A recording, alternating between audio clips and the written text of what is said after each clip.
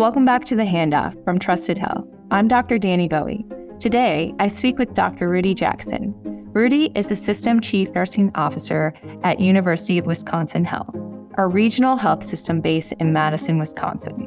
With over 30 years of experience in healthcare, Rudy has a wealth of knowledge and insights on nursing leadership, staff engagement, and patient-centered care.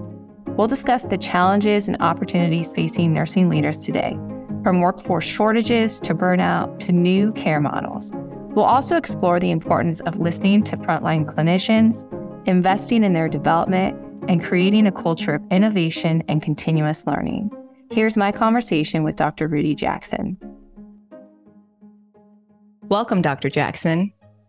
Thanks, Danny. How are you doing today? Great. Excited to have you on the show and learn more about what's exciting and new at UW Health.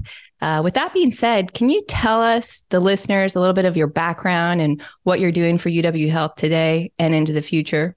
Sure. So again, my name is Rudy Jackson. I'm the System Chief Nurse Executive at UW Health.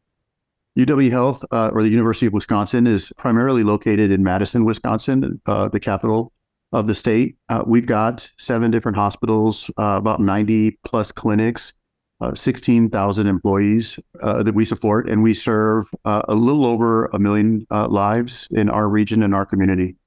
Me personally, I am a Southern boy from Texas that married somebody from the Midwest, and so ended up here with her.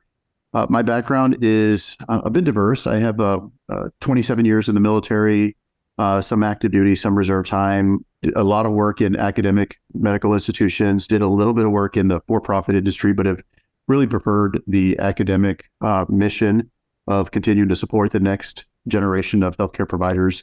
Also gives us the ability to provide care for a population of the community that is oftentimes underserved or underrepresented. And so working with an academic institution is something I've always really sort of leaned to in terms of what I want to do as a nurse. That's great. I didn't know that we had a similar story of Midwest love. I met my husband in the Midwest and therefore moved from the West Coast and now live in the Midwest due to that. So excited to know we have something else in common outside of our doctoral journey and degree. Now, you've created some really innovative programs to recruit nurses into UW Health and address the shortage in Wisconsin, including paying for their tuition. Can you talk about what those are and what are you seeing as early results with those types of programs? This is going to be a bit of a long-winded answer, so I'm going to apologize to the listeners in advance. Back in late 2021, early 2022, we started to see a significant shift of our nurses wanting to leave our organization and go into travel programs. We all saw the significant shifts in cost for our travelers and the amount of money that our nurses could make. As a result of that, we were losing roughly 30 nurses a month in about 5 to 6 months without really having any backup. I think all of our listeners, all of your listeners would agree that we don't have a full of nurses sitting around looking for jobs that they can't find. So when you see a significant exodus like that, and with having no really backup or no bench strength to be able to pull from, it can be pretty problematic. So we quickly had to shift our idea around what we compensate our nurses with. And we developed a model here that allowed us to have a phased staffing approach with some metrics that we tied to it that would allow us to compensate our nurses based on what our vacancy rate was. And so rather than losing nurses to external travel agencies, we actually started compensating our nurses at basically the rate of an external traveler for allowing them to pick up shifts that we would have normally been filling with an external traveler. The program wasn't cheap. I mean, obviously it was expensive. Unfortunately, the money was going to be spent one way or another. It was either going to go back to our staff or it was going to go to the community, to an external traveler. This program allowed us to stop the bleed, if you will, of nurses that were leaving and allowed us to really keep those individuals in-house. And we turned that roughly 30 RN monthly vacancy rate down to single digits, which was significant for us. And it allowed us to get caught up with some of the recruitment efforts that we did. Some of the other things that we did, we partnered with our local university here, the University of Wisconsin. The dean for the School of Nursing here, Dr. Linda Scott, has been an amazing partner to work with. And we've been able to develop a program where, as a magnet organization, we strive for a baccalaureate nursing workforce. Partnering with UW School of Nursing, we've been able to open our doors to more associate degree nurses and then giving them a free path to getting their bachelor's degree through UW School of Nursing. And that includes books, fees, and tuition. So at no cost to the individual, they're allowed to do a self-paced 3-year curriculum to get their bachelor's degree, which is important for us as we maintain our baccalaureate numbers. We've also looked at a few other strategies like increasing our nurse residency programs. We have a very, very successful nurse residency program, so we doubled the size of that program. We started leaning in on some international nurses. We really want our nursing workforce at UW to really look like our community. And so opening up our doors to international nurses has been something that we've been able to do. And then finally, we created a new extern program here. Our first extern program we started was a year ago. We opened up 20 positions. We ended up with 40 applicants. We took them all and converted 50% of that to full-time staff. This year, we've gotten 60 applicants, and we're accepting them all from 8 different states around the country. So we're really excited. If we can maintain the same conversion of 50%, that's an additional 30 nurses that we will pick up. At this point, I would argue that in our state of nursing, we're picking up everything that we can and making sure that we can make those individuals be successful so that they can provide the care that we need for our community. I really like what I'm hearing here. Oftentimes I've worked with health systems around workforce strategy, and you've really layered in some fundamental strategies to build your workforce, develop your workforce, and ensure that you're meeting the need. Kind of point number one that I thought was critical for listeners to hear was in regards to the traveler program, or the way that you're designing that, is you're going to spend the money regardless. And so you're investing into your existing workforce, which I think is so fundamental and a wonderful story that UW Health can share with the nurses in the front line. And then additionally, you're really pressing into like the future of nursing report, building the workforce and moving their academic progression in a way that, meets what we've always known as nurses, which is trying to get our workforce to about 80% BSN prepared, and helping them feel committed to the profession. Now, in regards to the internal travel program and the way that you're, and I hope I'm describing it right, if that was an internal travel program, but is that where they were picking up shifts, at extra shifts at an additional rate, or was it that they were being paid for some of that flexibility? Or can you just describe a bit more around that program? And then I'll ask some more around your other programs as well. Sure. The internal travel program was actually the first iteration of the program that we created. The design of this program was to look at what our vacancy rate was within the organization.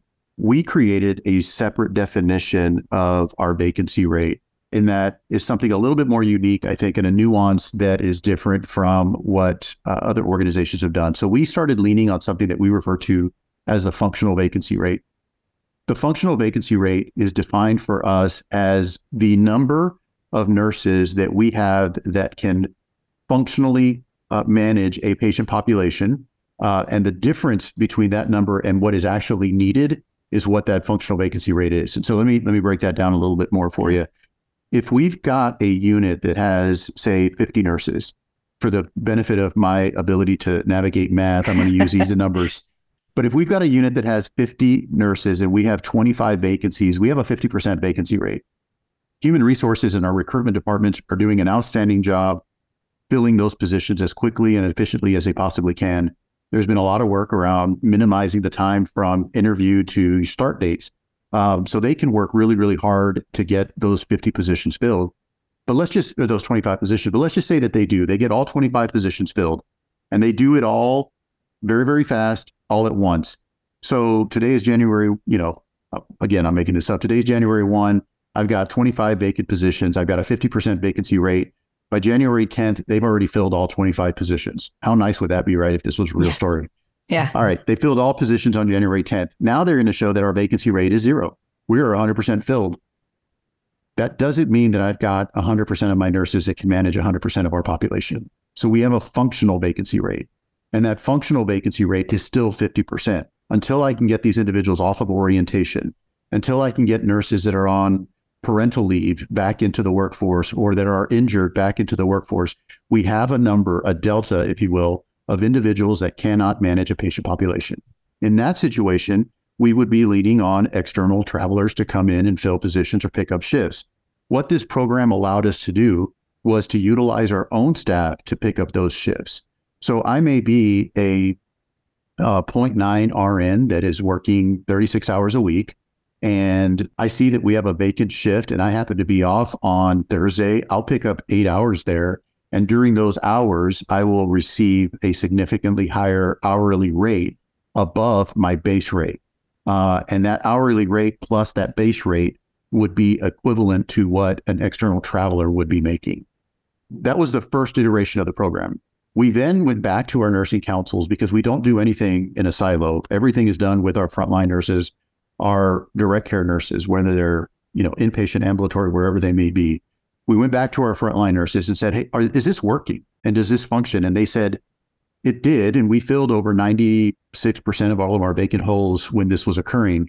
But they wanted to see different phases into this. So rather than having the same amount of money with a lower functional vacancy rate as we're getting people off of orientation, we've adjusted the plan. So now it's a phased staffing plan.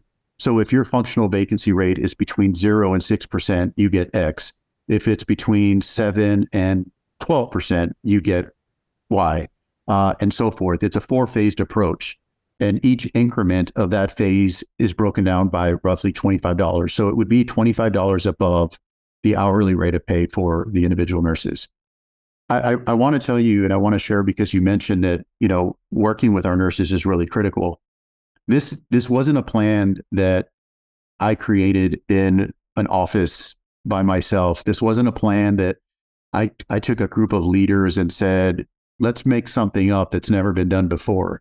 This was truly something that came from a frontline nurse. And I'm going to share a story without sharing her information because I haven't asked her permission, but I was up on one of our units and I was approached by one of our nurses who said, I need you to convince me to not become a traveler. And I thought for a moment, how do I do that? How do I sit here and tell you not to become a traveler? So I did what probably all CNOs around the country are doing, right? I gave all of the reasons why. You're going to get really rough assignments. You're going to go to areas that are in really dire straits. You're going to be gone from your family. I mean, I really laid it on pretty thick. And the nurse said to me, I hear all of that, but what I really want to do is pay off my student loans and buy a car and, start a family. These are the things that I want to do. And if this gives me an opportunity to do that, then I think that's where I'm leaning. And I said, well, then let me ask you, what do I need to do to keep you here? And she said, pay me what you would pay a traveler. And I'll be honest, I laughed a little bit and said to her, it's just financially not possible for us to do that. And so I went back and I spent some time over the weekend thinking about it. And that was really the impetus of this program and where it all came from was, how do we do that? How do we support these individuals? And what we found was not only were our vacant shifts being picked up, but our nurses were actually really excited because they had just an equal amount of opportunity to earn that dollar or that amount of money that an external traveler did, because now it was them filling their own shifts. So what you find in most organizations is a bit of hostility, if you will, around an external traveler and the staffing. In this environment, in this case, really that didn't exist because, I may be working with Danny today at her normal rate of pay. Tomorrow, she may be making significantly more, but I'm still working with a nurse that I know, a nurse that I trust, a nurse that I enjoy working with. And not only that, Danny is coming in so that I'm not having to work harder and pick up an extra patient or be stressed out. And so we saw a significant decrease in the relationship between our nurses. And we saw a significant decrease in the anxiety of our nurses who were coming into work because they knew that their staff shifts were going to be filled. And that was, I'll tell you, from my perspective, the senior executive team and our board, that was worth every dollar. Yeah, that's huge. And the way that you're leading too, with leading from the front line, asking the question, pondering the question, and then building a program with the involvement of your frontline, with your managers and others, is really a story of transformational leadership and how you've been able to bridge a gap in a very tight labor market, as well as what's been very competitive over the last, 2.5 years of the travel industry compared to traditional forms of employment. I may ask a little bit of a provocative question, and you hit on this a bit about, sometimes the animosity between the internal staff and external staff, a traveler.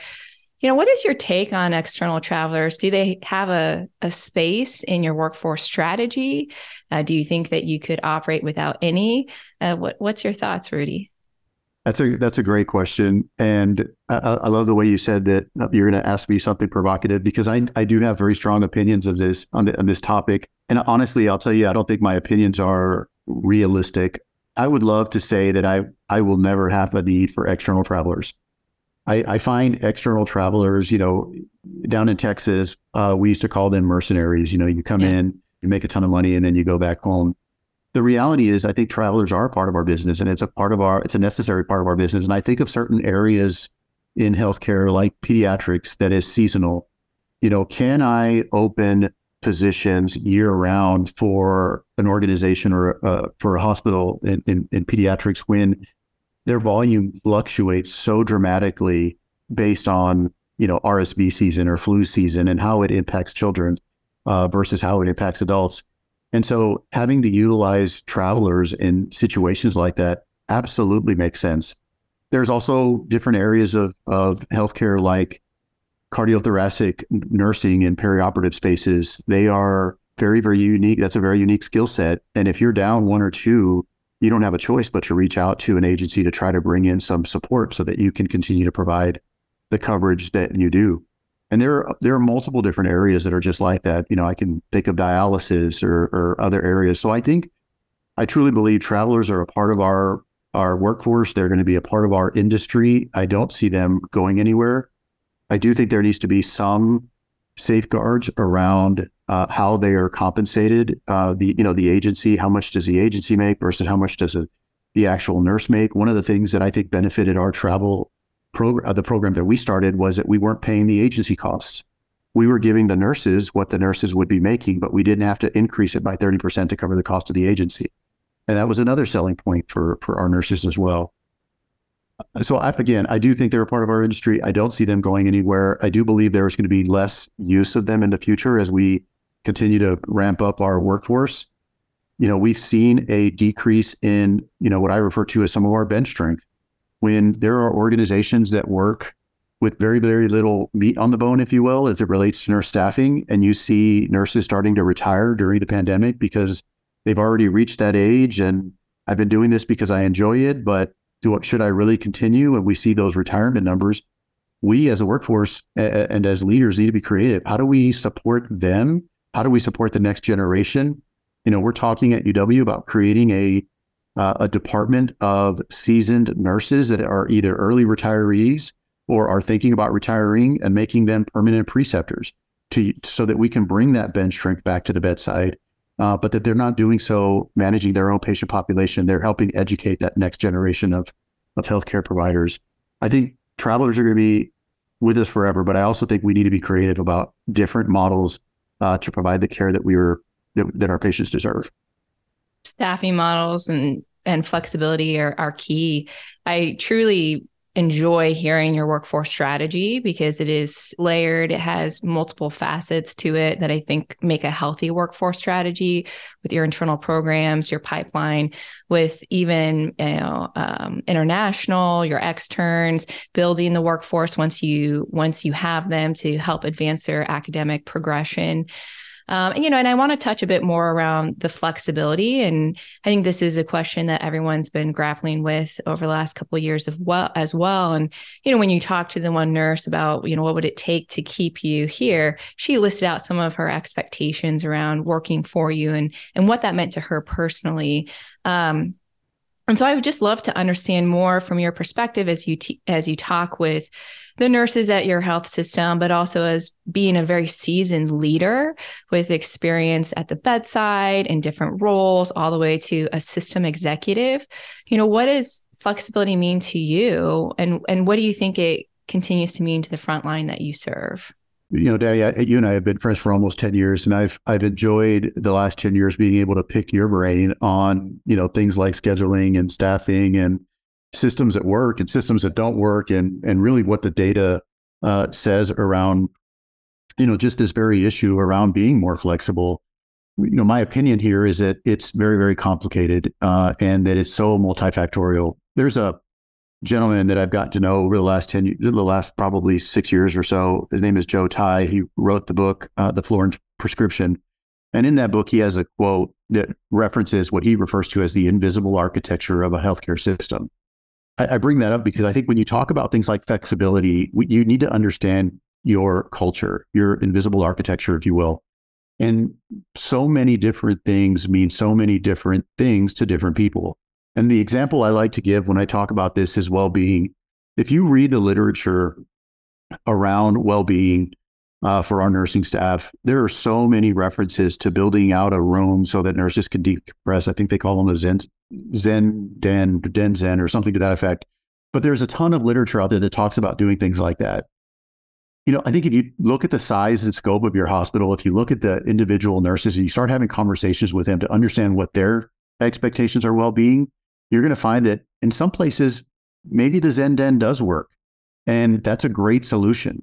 But that's not a one, solution fits all kind of approach. Because if I went to our main campus, our flagship hospital, which is by far the largest facility I have ever worked in, not by bed count, but simply by square footage, it is unbelievably complex to navigate. That approach wouldn't work. It would take a nurse 45 minutes to find the room that they needed to go and relax in. How much anxiety is that going to cause? So I say that because when you have these different approaches, there is no one size fits all. And so when you look at something like flexibility of the schedule, I shared with you earlier before we started recording that what that means to one person may be very different than what it means to somebody else. So self-scheduling could give you that ability to have that flexibility in your schedule. It may also mean that you have more ability to shift schedules, to turn over or give somebody else your shift. What does that model look like? What about weekend coverage? How do we define a weekend in our organization that would benefit our employees? How do we meet the needs of our patients, but also meet the needs of our workforce? What are the hour expectations of our employees? Are 12 hours an antiquated model of care that no longer is going to suffice to the needs of our workforce? Do we need to think about 10-hour shifts, 8-hour shifts, or even 4-hour shifts? I think as healthcare leaders, we have to struggle with the needs of our staff and the wants of our team, but also the expectations of our patient population. And when we start talking about 4-hour shifts, there's a lot of data that talks about patients receiving less quality or poorer quality outcomes with having to switch over nurses multiple times. And all of those things need to be taken into account. And they cannot be done in a silo. They cannot be done with a group of leaders. We've got to invest in the time with our frontline and our direct care nurses and have these conversations and open conversations with them to say, what does flexibility mean to you as a nurse working 40 hours a week, 36 hours a week? What does that look like for you? Because at the end of the day, what we're trying to do is not only keep you on our team, retain you, but make sure that you have that appropriate work-life balance that you need for yourself and for your family. I oftentimes tell our staff at some point of our life, when our days come to an end, when we are going into the next phase of our existence and we are no longer here, our tombstones are not going to say, "Here lies Rudy Jackson, an amazing nurse at UW Health," right? It's going to be, "Here's a father, here's a husband, here's a grandfather." And so it's that well-being of our staff, that ability to have that work-life balance that is so incredibly important for us, and things that we have to as leaders continue to push on our workforce to really lean on them to tell us what it is they need. Yeah, you hit the nail on the head in regards to the holistic approach to managing your workforce, which is truly sounds like, nursing, we're taught holistically to care for our patients. their whole being, right? Spirit, soul, body, and that there's a legacy beyond, and that, the person in the position of a nursing role or frontline clinician, it has, impact both professionally and in their personal life as well. So I think that is a really powerful approach. And that also what I'm hearing you say is customization, tailor-made, what fits your organizational culture, and being able to understand that and then test out models in your organizational culture. I did want to touch on one thing, which I meant to mention, but it escaped my mind in the moment. But I also love how you're addressing the knowledge gap. Oftentimes the advisory board talked about, there's a shortage coming, but it's a shortage around the knowledge, and the fact that you're looking at the retiring workforce and potentially offering different types of programs like preceptorship, mentorship. And I've even thought about like a gig workforce or having them pick up shifts here or there, so that you don't lose that knowledge gap. So I just wanted to call that out and, give you kudos for thinking about also the knowledge and the way to impart that back into your workforce. How should health systems prepare, to stay up on recent trends regarding flexibility? You've talked a lot to your workforce. You obviously are well-versed in the literature and well-read. What would you recommend for our listeners to make sure that we can continue to push the limits in regards to flexibility and stay ahead of the trends? Yeah, great question. I one of my favorite things to do as the CNE at UW is meet our new nurses when they are onboarding. And if schedules allow, I have an opportunity to meet with them and just sort of share with them some thoughts. And I talk to them about their well-being. I talk to them about really finding a healthy outlet. Nursing can be very stressful. But I also talk about the fact that nursing is one of the very few professions that is a lifelong learning journey. You don't graduate nursing school, take an NCLEX, and then you're done, right? We don't ever have to take another test or do anything again. That's just not the reality. Healthcare is changing. It's evolving. Technology changes. The things that we used to do, I go back to when I was in healthcare in the early 90s and was not using gloves to start IVs. Now that's just normal practice. I think about nurses that are even more seasoned and experienced than I am, that used to sharpen needles or used to have chest tube bottles as opposed to one system, right? So my point is healthcare is constantly evolving. And as leaders, we have to stay apprised to those upcoming changes, and all of those things are available. So, my suggestion, which is not going to be shocking, this is not going to be one of those pearls of wisdom that somebody's going to come back to you and say, wow, I had no idea. It's really pretty simple. And that is that as leaders, we need to stay as close to changes as possible, which means that we need to educate ourselves. We need to read our academic journals. We need to read about changes in healthcare. We need to stay on the forefront during some of these conferences, attend conferences, maintain your memberships, because that's where things are happening. That's where things are changing. I tell people all the time that nursing is the one profession that it's not only appropriate to steal somebody else's idea, it is encouraged. Yeah. If another institution is doing something that's unique and I hear about it, we need to be doing that at UW Health. We need to bring that here. And there's nothing that we can't learn from one another or that we can't grow from one another that's going to improve our processes, make us more efficient, support our nursing staff. Because no matter what we do and no matter what we bring to the table, at the end of the day, it's to improve the outcome of the patients and the people that we serve. And so for me, the answer is pretty simple. You have to remain astute to the knowledge that's out there. You have to be attending conferences. You have to be able to have a network of leaders that you can bounce ideas off. I mean, Danny, I don't know how many times you could probably share with your team that I've called you and said, I've got a question around staffing. How does this work? And I remember back in early 2005 when I shared with you my own ideas around staffing, and you were like, what are you thinking? That is not even remotely close. And so it's that level of knowledge that I think is important, because it's impossible. It would be hubris to think that I could figure it all out. And so leaning on folks like you, leaning on other experts in the industry is critical. And building that network is so important for nursing leaders. Yeah, community is where it's at. I truly enjoyed our debates. For years we've debated around staffing, the workforce, and it's only made us stronger. It's pushed me to think differently. And so I'm glad that the listeners are able to hear a little bit of our conversation today. And this is just really, we get a bit more heated when it's not public, but it's all in good faith, good spirit of really testing the limits. And so encouraging our listeners to stay in community. We are of one profession, are we not? We are nurses and should support each other and really push the limits here with what we can do in the industry and lead. We're called to lead. And so I'm so thankful to watch you as a leader and just your influence and ability to change the industry and influence and impact the lives of the nurses you serve is amazing. This has really been fun, Rudy. And I just want to end it with, the question that we always ask our guests is, what would you like to hand off to our listeners today? I love the word handoff because it reminds me of shift report. But I think if I was to want to bestow one thing to all of your leaders that are listening and all of your listeners, it's that, as nurses, we take care of people. It doesn't matter what type of nursing we do. People oftentimes will ask me, do you miss emergency medicine? Do you miss trauma? And the reality is that my patients are simply no longer horizontal.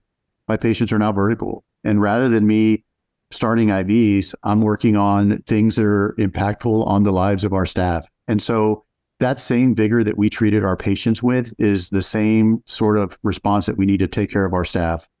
Along those lines, I oftentimes, I said that one of my favorite things is to talk to our new nurses. One of the things that I share with them is that we have an organizational structure. And what they see on the organizational structure from a nursing perspective is a triangle or a pyramid.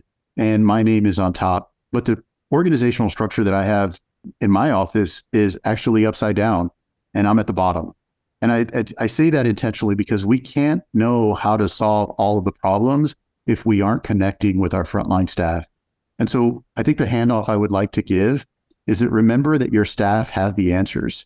Your staff understand the problems, and 9 out of 10 times, your staff also have a solution to that.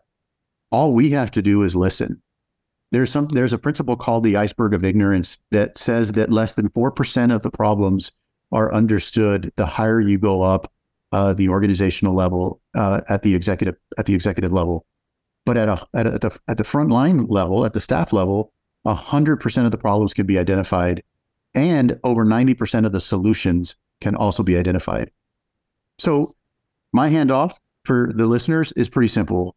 Listen to our staff and then help them, support them in getting those things done.